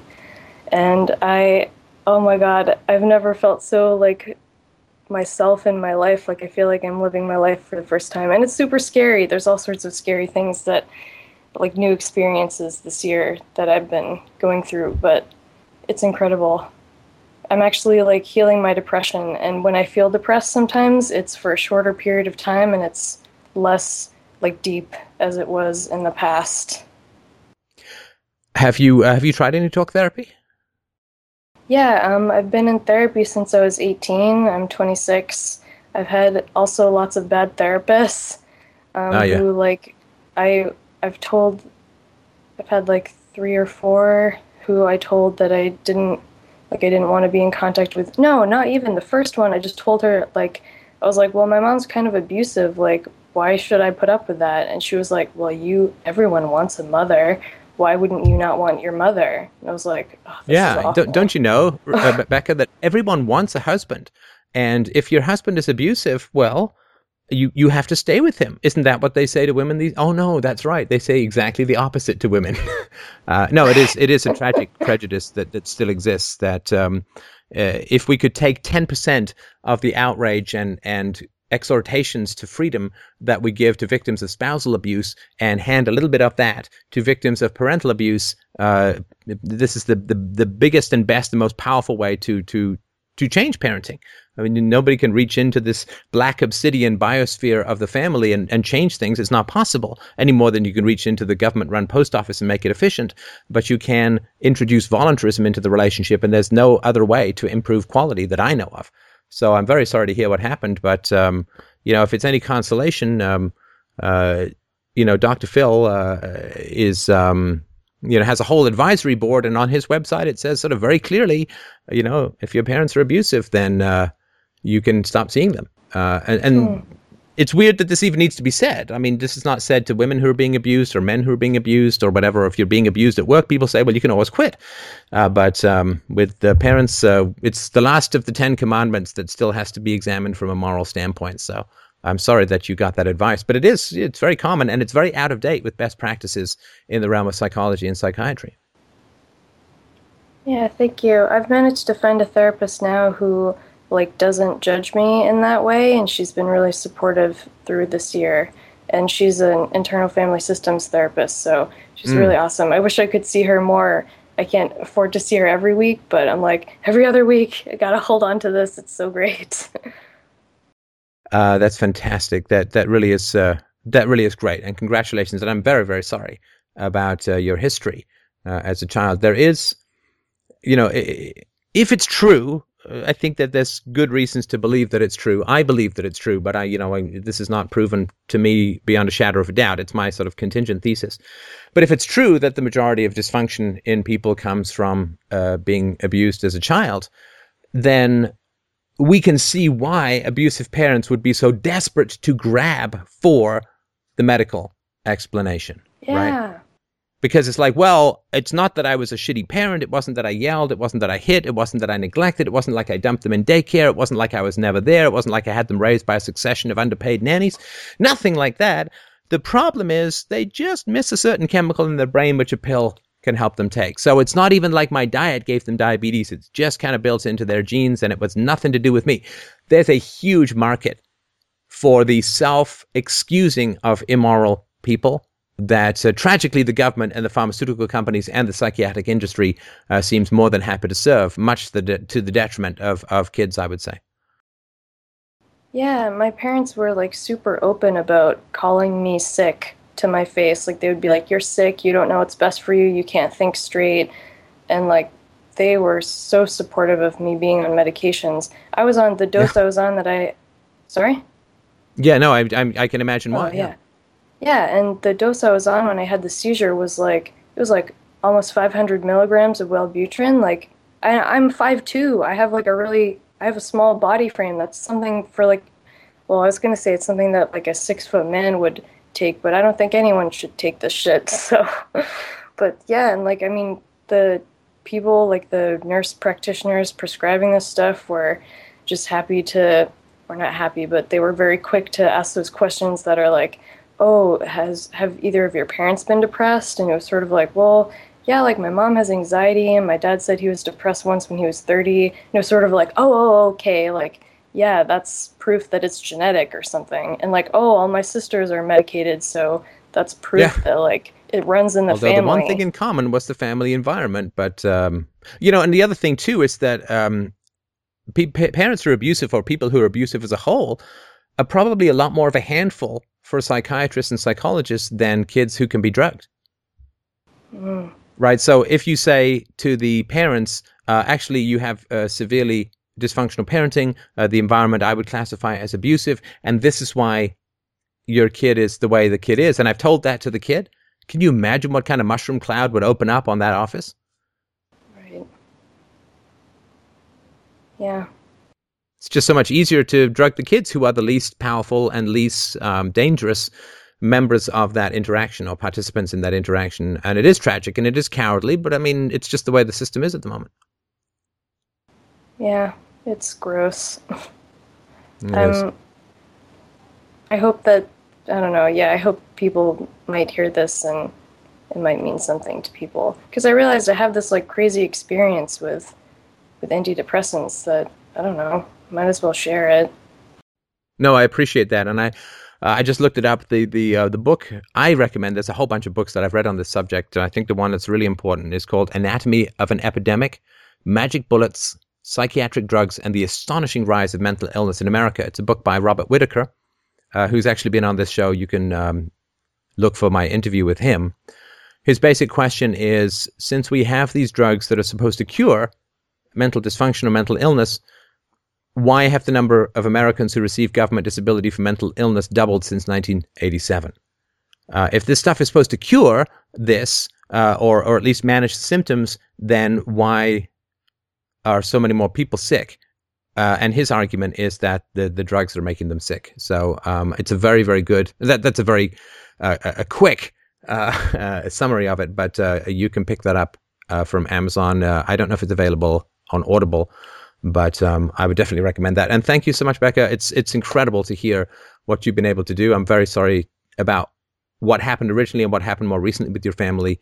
But, if there's a toxin in the air, you got to move. What are you going to do? Mm-hmm. Yeah. Thanks so much, Steph. You're welcome. Thanks for sharing. All right, Alex, you're up next. Hello, Stefan. Can you hear me? I can. Go ahead, my friend. First, I would like to say that I recently discovered your podcast and your site through YouTube, actually, and it's really helping me. I'm also listening to your book, Practical Anarchy, and I'm a fellow programmer from Brazil. And since I'm about to start a business, I would like to ask 2 questions related to that. Sure. The first one is, I would like to know how do you see the connection with the way one runs a business with anarchism? And I also would like to ask you if you mind sharing your experiences, because I know you mentioned it in a podcast that you were a programmer and you led a software company for quite some time. So I would like to know about some of your experiences, if you don't mind. Sure. Just for those who don't know, and very, very briefly, I bought my first computer with money I inherited from my grandmother and money that I got working in a hardware store. An Atari 800 with 16K, count them, 16K of RAM at the time, which was more than you could imagine filling up. And I learned how to program when I was 11 or 12. I used to spend my Saturdays in the computer lab at school programming pets and other kinds of computers. And I didn't do much with that stuff until later. After I was in theater school and after I got my master's, I ended up working as a COBOL programmer because I knew how to program, and I was getting back into programming at that time. And then I ended up co-founding a company. I was chief technical officer of that company for, I think, 8 or 9 years. And then I was director of marketing, director of technology at 2 other companies. And I did R&D. I did my own coding, managed a group of about 20 coders and R&D people and testers and documenters. And I did a lot of sales and travel and presentations and all that kind of stuff throughout China and France mostly, and all throughout the United States, and it was really quite a fun ride. And so I have some experience in that area.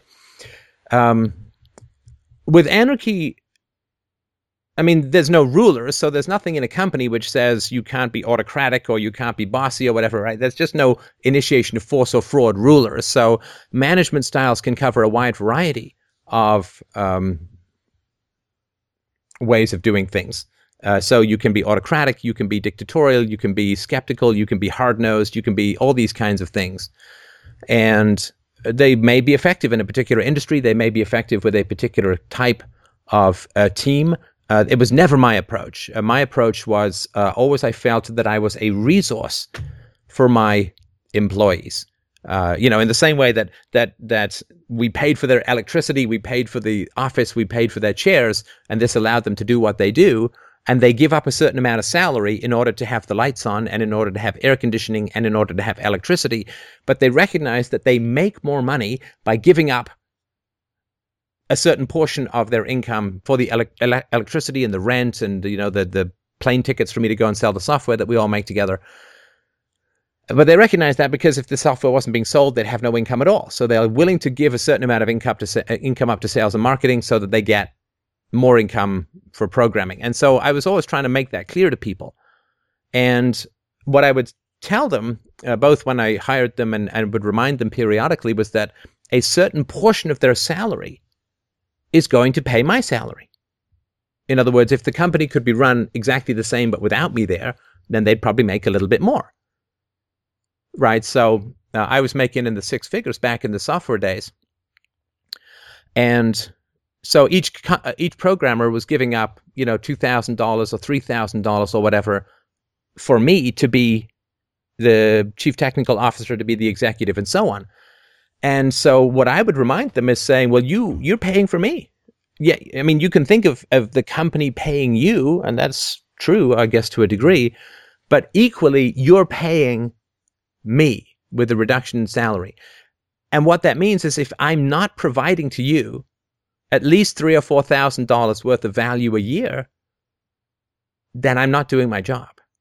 And so if there's some customer you really hate, and I'll go and deal with them, and I'll fly out and I'll listen to them bitch about this, that, and the other, and I'll work out some resolution with them, is that worth it to you?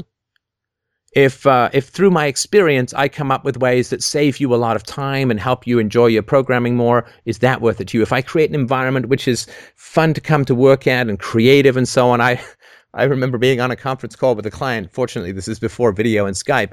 And the programmers ran past my door, and I got hit with a suction top Nerf gun that actually left a mark on my forehead for a day or two, which I thought was actually pretty funny. So is it enjoyable to come to work? What's that worth to you? Am I dealing with difficult problems? What's that worth it to you? Am I, if you come to me for help, for answers, do I give you stuff that is useful to you? So that to me has always been very important to communicate. That I think in anarchy, or in no rulers, everyone has to provide value in the interaction. Everyone has to provide value in the interaction. Now, that doesn't mean necessarily economic value. I mean, if I'm homeless and some guy gives me $20 and I say, oh, thank you, thank you, thank you, I'm so grateful. Well, that person feels good, right? So I'm providing value in terms of being grateful. Whereas if I snarl and spit on him and say, capitalist lapdog of the ruling class, where's my robot Marxist mommy computer to give me everything I want for free? Well, then I may not be providing a lot of value in the interaction to him. So the economics are very clear that they were paying my salary through a reduction in their salary, and I constantly needed to be able to provide value to them in the same way that they needed to be able to provide value to me. So I would ask them every, couple of weeks or every month, sit down and say, how's the value that am I worth? Was I worth a couple of $100 to you this month? Because if I wasn't, that's important. We need to figure out a way that I can, or at least make it clear. Like if I was off doing a bunch of sales calls, I need to justify how that adds to their salary. So I think that to me was an important aspect of voluntarism. I wasn't an anarchist back in those days, but I was like a 1% of government's current size minarchist, objectivist, really. But I still understood that basic economics of that. So I think that whatever you do that is going to provide value to your employees, and that's going to be different per employee and per culture of the employees that you're in and so on, whatever you're going to do to provide value, it needs to cover your salary. And in fact, I was being paid, I think 120 plus bonuses in the 90s.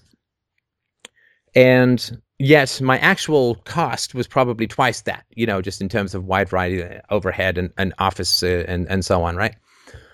And so I needed to provide $250,000 worth of value to the company, and I needed to provide that to my employees and to my customers and blah, blah, blah. Everyone's paying your salary in little slices, and you need to make sure you're providing value to those people.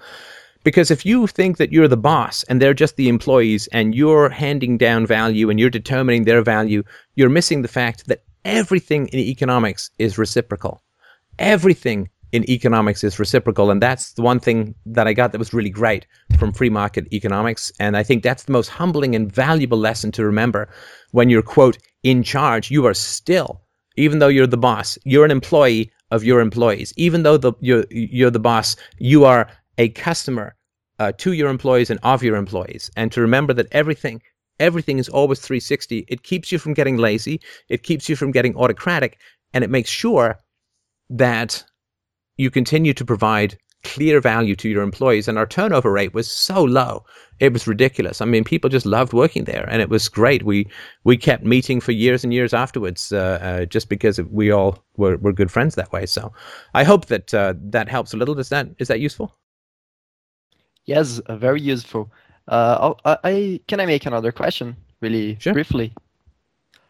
Do you have any specific recommendations on, how to stimulate employees in terms of promotions and bonuses? Like, Mike, are you on the line? Yeah, I'm here. Mike, I mean, we're friends, but technically, I guess we're employer-employee. Would that be a contractor or whatever it is, right? Yeah, So technically, Alex I has guess. a question about how to motivate people, and you seem very, very motivated to the point where I say, Mike, for God's sake, get some sleep. So how would you answer the question as to how an employee is motivated? I think it has to be there to begin with. I don't think it's something you can foster if it's not there.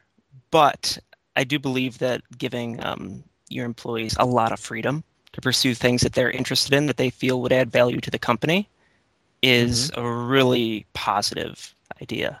It's Steph has given me just complete freedom to do what it is I want to do and what I think is going to provide value to the show. And I've really enjoyed it. I can focus on the things I'm passionate about. And sure, there's the long days where I'm editing a podcast where the audio is pretty terrible and it's a little tedious and not too fun. There's going to be some of that, of course. But I have so much time to focus on things that I find exciting and that I'm passionate about, that are really self-motivated, that I just have that extra vigor or extra enthusiasm when I get to work on them, because it's something that from the very start I've not only come up with the idea, but I'm just enthused about its implementation. Yeah, like I'd actually never heard of Joe Rogan. Honestly, I had no idea who Joe Rogan was. And so because I didn't think he was, anyone that I knew of, and, what do I know about the world that I don't watch reality TV and or mixed martial arts? I guess once I did, but when he gave me some tickets. But Mike was like, that's one of the biggest bumps we've ever had. And if I'd given Mike a list of things that I wanted done and said, don't deviate from this list, half the things that have happened that have been great this year would never have happened. And, so Mike came in as a listener and as a friend. I'd been running this thing for, I don't know, we just re-released one of my first videos, if not my very first video, which was 9 years ago, I think, or 8 years ago, and I was 39. Yeah, 8 years ago. And so, I've been running this thing for 8 years off and on, and Mike's sort of new to the running side of it, and yet at least, if not more than half of the value that has been added, I would say, since Mike started in February, has been a direct result of Mike's suggestions and Mike's ideas, and, Mike's, dare I say it, scintillating and sultry youth and knowledge of things that I don't know much about because I'm old. Does that make sense? Yes, a lot. Thank you very much. And I would like to say, just to finish off, that I'm really enjoying Freedomain. I'm really all the podcasts, the books are really helping me to see the world in a totally different way. So thank you very much for that. You're very welcome. And my daughter still loves Brazil. Right, there's two places she wants to go back to, Belize and Brazil. And Brazil in particular, because she loved the movie Rio. And then one day we went, I think the day before my debate, we went to a zoo in Brazil where they had all the birds from Rio in cages right next to each other, which she just went completely mental about. And so she still wants to go back there. So if you need any on-site consultations, I'm your man. And also remember that if you have a business, this is true for all my listeners, like if you have a business and you want to help publicize it, I am heavily invested in your economic success. I mean, A, I want you to be successful because you're a listener, and B, if you're very successful, is more donations for me, huh? So if you have a business, you want to help promote it, send Mike operations@freedomainradio.com. I think other than, penguin and goat porn, we're pretty happy to promote just about anything. Now, if you have penguin and goat porn together, obviously we're completely behind that in more ways than one. But send operations@freedomainradio.com. I got Facebook, I got YouTube. We've got a message board. Use me as a resource. I want people who are philosophers. I want people who are anarchists and atheists and voluntarists and thinkers. I want you guys to do well. I want you to get rich if you want. I want you to have resources. I want you to make enough money to stay home with your kids for the first couple of years. So if there's anything I can do, or Mike and I can do to help drive visibility for your projects, please, open arms, open harbor, send them in, and we will try and do our best to help get the word out. So just wanted to mention that. Thank you very much. You're welcome. Let's get to the last caller, who I believe is attached from a submarine, yogurt cups and string. Is that correct? Or a phone. What is that noise? What is it? Did you have to dial that with a rotary dial phone? Hello? Hello. It's someone else from the internet willing to talk to someone like you. Oh, excellent. I've been waiting for this. Well, good. I feel I haven't, yet I have. So what I had called in about, I was going to just talk about how status my business classes at BGSU are, but then I went to New York City this weekend, and there was a big concert out on Central Park in the Big Lawn. There was like 80,000 people there, and Global Citizen Music Festival. It was pretty awesome. Like Stevie Wonder, John Mayer, they were all there.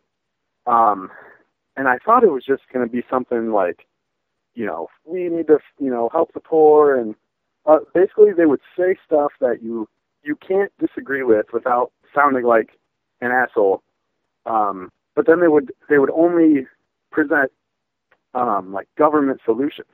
So it was just like the most frustrating but the most enjoyable experience of my life, because all of these great musicians and stuff, but it was so frustrating listening to 80,000 people cheer the leader of the UN. He's like the second general of the UN was there, and Stevie Wonder just praised this guy. He's like, this guy's a rock star. This guy, I love this guy. I know rock stars, and this guy, he's a rock star. And Stevie Wonder was just hilarious. So you can't be upset with Stevie about that. But it was just crazy.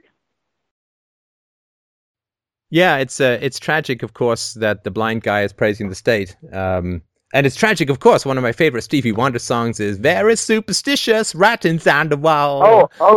Oh, yeah. And he's got the superstition called statism that he doesn't even see. Go ahead. He was playing that song, and he's singing, superstition gets in the way. And then he's going, we are global citizens. We're going to change the world. He made the guys do the stupid, like, we are part at the beginning. And then the girls would be like, we are global citizens. We're going to change the world. And then by the UN, the warmongering people of Destructionville, it's so frustrating. I know. I love that line. When you believe in things that you don't understand, you will suffer superstitions and the way. It's like, yes, that's right. You statism religion. But anyway, so what can I tell you? I mean, this is so standard. I mean, the media, the entertainment industry is incredibly leftist. It is relentlessly leftist. They never met a government program they didn't like. They never met a tax increase they didn't like, except as so far as it applies to them. Michael Moore, of course, rails against capitalism and people who don't pay their taxes, and then applies for every conceivable tax break that he can find, and employs a lot of non-union people. I mean, it's a standard thing. It's just what you have to say. And I don't know if this is all the influence of Judaism, which tends to be a little bit more on the left, with some notable examples like Ayn Rand, who didn't go that particular way. I don't know if it's because people who manipulate symbols are easy to manipulate through symbols, and leftism is just lower order thinking.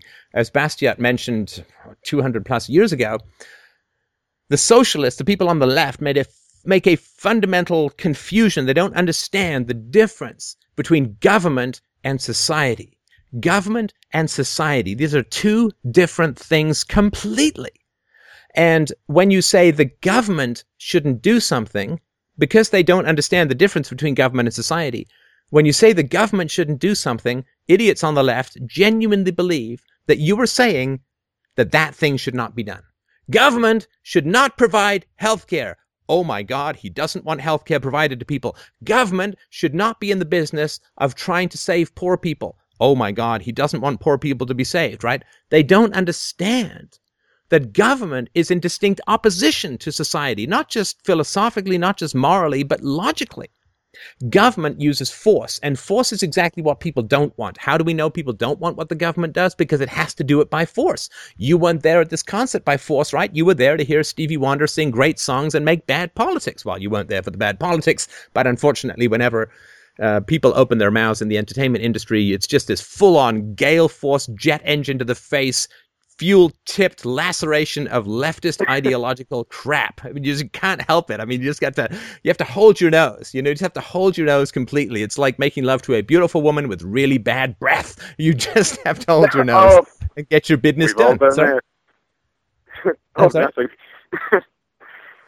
So I just want to point out that it is tragic. I mean, it is tragic that I think people who are artists, they have a lot of emotional investment and they have a lot of emotional attunement, and they're very susceptible to propaganda. Like people who are emotional, people who quote reason or make decisions emotionally, are incredibly susceptible to propaganda. This is why philosophy has been so traditionally anti-emotion.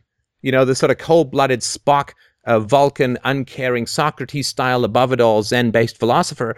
It's because people who are emotional are so susceptible to propaganda that they're very dangerous to people who reason.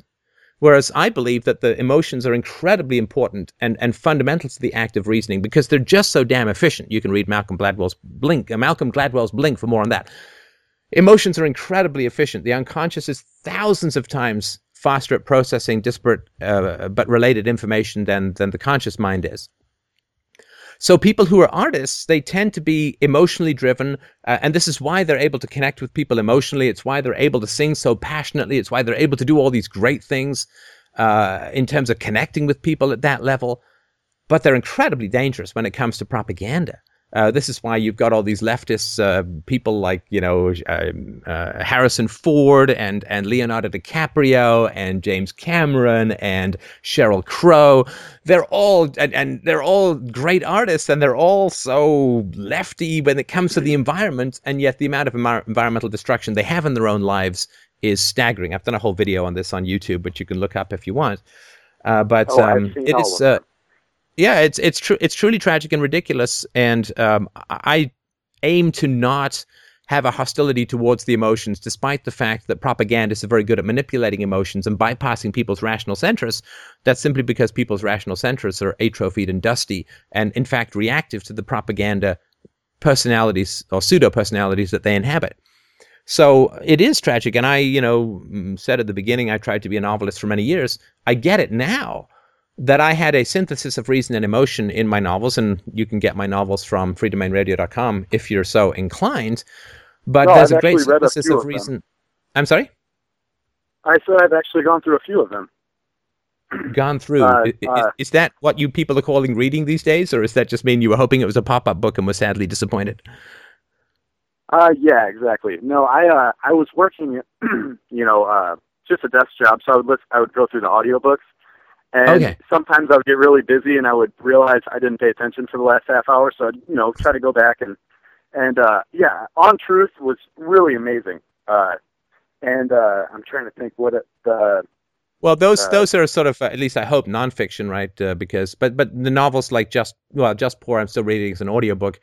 I've got one in the gold section called Almost. There is The God of Atheists, which is available through Lulu, Revolutions, and so on. So the novels that I've written, and I've written about 6 or 7 of them, and a whole bunch of I've written like 30 screenplays and stuff like theater plays and so on. But it just was not. It was not right. I mean, I'm just reading a book by Ben Shapiro on how the left took over television, and it is. It's so funny how people on the left get all hysterical about the McCarthy hearings, right? They're just constantly drumming out this McCarthy hearings where nobody went to jail and some people got blackballed and so on because they were affiliated with the communists who were evil Nazi-style thugs and brutal and sold all of Eastern Europe into jackbooted fascistic totalitarian thuggery for a couple of generations. And yet, if you try being a right-winger, or a conservative in Hollywood, I mean, unless you're huge and totally bankable, like Arnold Schwarzenegger and so on, you're toast. Like, you simply won't get hired. Ben Shapiro, who's going to come on the show, actually, he wrote a couple of scripts on spec for The Good Wife, I think. And it was all going well, and people loved his work, and you get paid ridiculous amounts of money for one of these scripts. And he was like, yay, this is fantastic. And then they said, oh, you know what? Actually, sorry, Ben, we went to your website. We didn't realize you were a conservative. So we're not going to be able to do business together. Sorry. Right? Because they consider conservatives to be like evil scum. Right? And it's incredibly bigoted. Yeah. I mean, if they said that about gays or they said that about bigotry, blacks or I'm sorry? It's totally bigotry. It really is. Just judging. You know, I hate the left, right, the two. The separation, because it's just a way to distract yourself and say, you know, it's these people that are the problem. And I agree, like, totally with the left is crazy, and the right has their Bill O'Reillys. You know, God has to be there because the moon is there, and I mean, obviously the moon is there, so God's there. I mean, duh, you're an idiot if you don't think that, you know. Yeah, no. So the only thing that is keeping the America from a complete leftist takeover is talk radio, because talk radio is something that since the repeal of the fairness doctrine, I think it was in the 90s. Before the 90s in America, every time you put a political opinion on the air, you had to give equal time to the opposite political opinion. And who knew what the hell that was, and who would let idiot amateurs on the radio or whatever, right? So people just didn't talk politics on the radio because it was just opening yourself up to lawsuits from crazy, embittered, lonely people. And so when that was repealed, I think, was it under Reagan? I think it was under Reagan, in which case it would be the 80s. That's when, you know, Rush Limbaugh and Sean Hannity and Michael Savage and all these people, I guess Tom Leykis is more of a libertarian, but that's when they began to really have a resurgence, and they had a very powerful resurgence, and that paved the way for conservative books and so on. And this is where you get the Ann Coulters and so on that come out of that tradition. And I mean, it's kind of an essential thing at the moment, just to sort of balance this endless fetishistic leftist propaganda that is just absolutely nonstop. Some of which I agree with, even though it's propaganda, it's still kind of dangerous and easy to become susceptible to. And just in the same way, I agree with some of the stuff on the right. Yeah, did you support the war in Iraq at first? I did. Before I did this show, I was a supporter of the war in Iraq. I just finished reading a Noam Chomsky book, and now I'm going to try Glenn Beck, because I'm always curious about what's going on these sides of the political fences. And it's hard to get offended by good writing. And actually, Glenn Beck is a bit of a better writer than Noam Chomsky, who's a bit of a plodding, pedantic octogenarian. But I like Noam Chomsky's videos. I like him. He seems like he would be a nice guy to hang out with. Yeah, he murmurs some great truths in that cracked up, broken up Clint Eastwood voice of his. But so I think that the reason why the left is winning is because they're just better at art. They're just better artists. They're really committed to their art. They're really committed to excellence within their art, and they don't have the self-doubt or requirement for balance that people on the right have. So people on the right say, well, Fox has to be fair and balanced, which means that they'll present left and right arguments. People on the left, I didn't bother with that at all. Like, I just read a review, an independent review of the major networks, 22 major networks, and their review of the current government shutdown, or as Fox News more accurately calls it, a slim down, because nothing's shutting down. Wouldn't that be great? Yeah. But what's happened is, of the 22 networks, 0 of them have blamed the Democrats for this. 0 of them have blamed the Democrats. I mean, that's just amazing. And Bernie Goldberg's got a couple of books on this that are well worth reading, and His one called "The Slobbering Love Affair the Media Has with Barack Obama" is quite instructive, as is Michelle Malkin's book on the corruption of Obama before, like in the politics of Chicago and so on. But it's really just completely wretched. reason to It's fear so him, too. ridiculously. I'm sorry? They really have good reason to fear him. I mean, he's just destruction on whistleblowers. Oh yeah, I mean he's the hand puppet that distracts everyone from the last days of the Roman Empire pillaging of the middle class. So yeah, it is. I mean, but he's the perfect guy to do that, right? Because they have the ultimate racism bomb to throw in the room of anyone who criticizes him who's not black, and even the black guy, they'll just call him an Oreo, right? Black on the outside, white on the inside. So yeah, I mean he's the perfect guy for the final pillaging, right?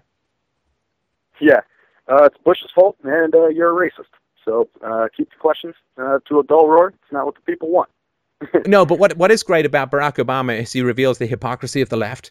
I mean, it's a wonderful thing about him is that nobody can ever claim that the left has any ideological consistency whatsoever because he's doing stuff way worse than Bush ever did. And you don't hear anything. Oh, yeah. So the wonderful thing is that anybody with any objectivity, the left has discredited itself for at least a generation. Anybody who wishes to defend the left on principle, you just got to whip out a couple of things that Obama has done and watch them go all kinds of silent and slink back in the shadows. And the right has been hammering on them for that, and good thing too. I mean, the degree of hypocrisy about the anti-war movement, the degree of hypocrisy about the bailouts, the degree of hypocrisy about civil rights and whistleblowers and the war on drugs is just astonishing. The degree of hypocrisy about detainees at Gitmo and the degree of hypocrisy about not pulling out of the war until the Iraq government threatened to hold the U.S. soldiers criminally liable for criminal actions. Oh, I mean, the list just goes on and on. I mean, the man is obviously a complete monster, just as they all are, but it's wonderful to see all of the hypocrites who have suddenly gone silent now that the spell of Obama has gone across the land. They just have lost their larynxes completely. You know, and it's so funny, all those things you listed, they're all political action movements. The opposite happens when you try to do anything through politics. It's whenever you try to steal money from someone to do something else, you're always going to get the opposite effect, I feel like. And I mean, sure, violence always produces the opposite. Well, violence produces the opposite in general, but it achieves what you want in particular. Right, so the guy who gets $1 million subsidy, it makes everyone poorer in general, even him by a small degree, but he's still up like $975,000. So for him, it achieves his goal, but it's always stated as a general goal. Like nobody ever gives a subsidy by saying, well, we're going to subsidize these green industries because they gave a lot of money to our campaign and screw the taxpayer and other people and all the jobs we're going to destroy. We just got to pay off our donors. They say, well, this is good for the economy as a whole and blah, blah, blah. So violence achieves the opposite of its stated goals. But it always achieves exactly what, although if it always achieved the opposite, nobody would do it, or nobody would use violence. It achieves the opposite of the goals it claims. But it very much achieves the reality of what it wants, which is to get things for nothing, right? Yeah. And, you know, sometimes with people who already, you know, agree on the morality argument, I like to use this argument from a fact about how, you know, and excuse me, energy is neither created or destroyed. It's just lost through, you know, it's just transferred, and some is always lost to friction or sound or whatever. It's the same as government. Well, the energy is not lost. To be particular, the energy is neither created nor destroyed. It's transformed from one form to another. Energy that's lost through friction is not lost. It just goes into warming up the air. No, and that's not what I meant. I just meant it doesn't go to the ultimate efficiency of what you're trying to do. You know, You can never get the full energy because it's going to go to some other form. And there's always some form of entropy or dissipation or something like that. Yes. Yes, I don't want to make people think I think that. Okay.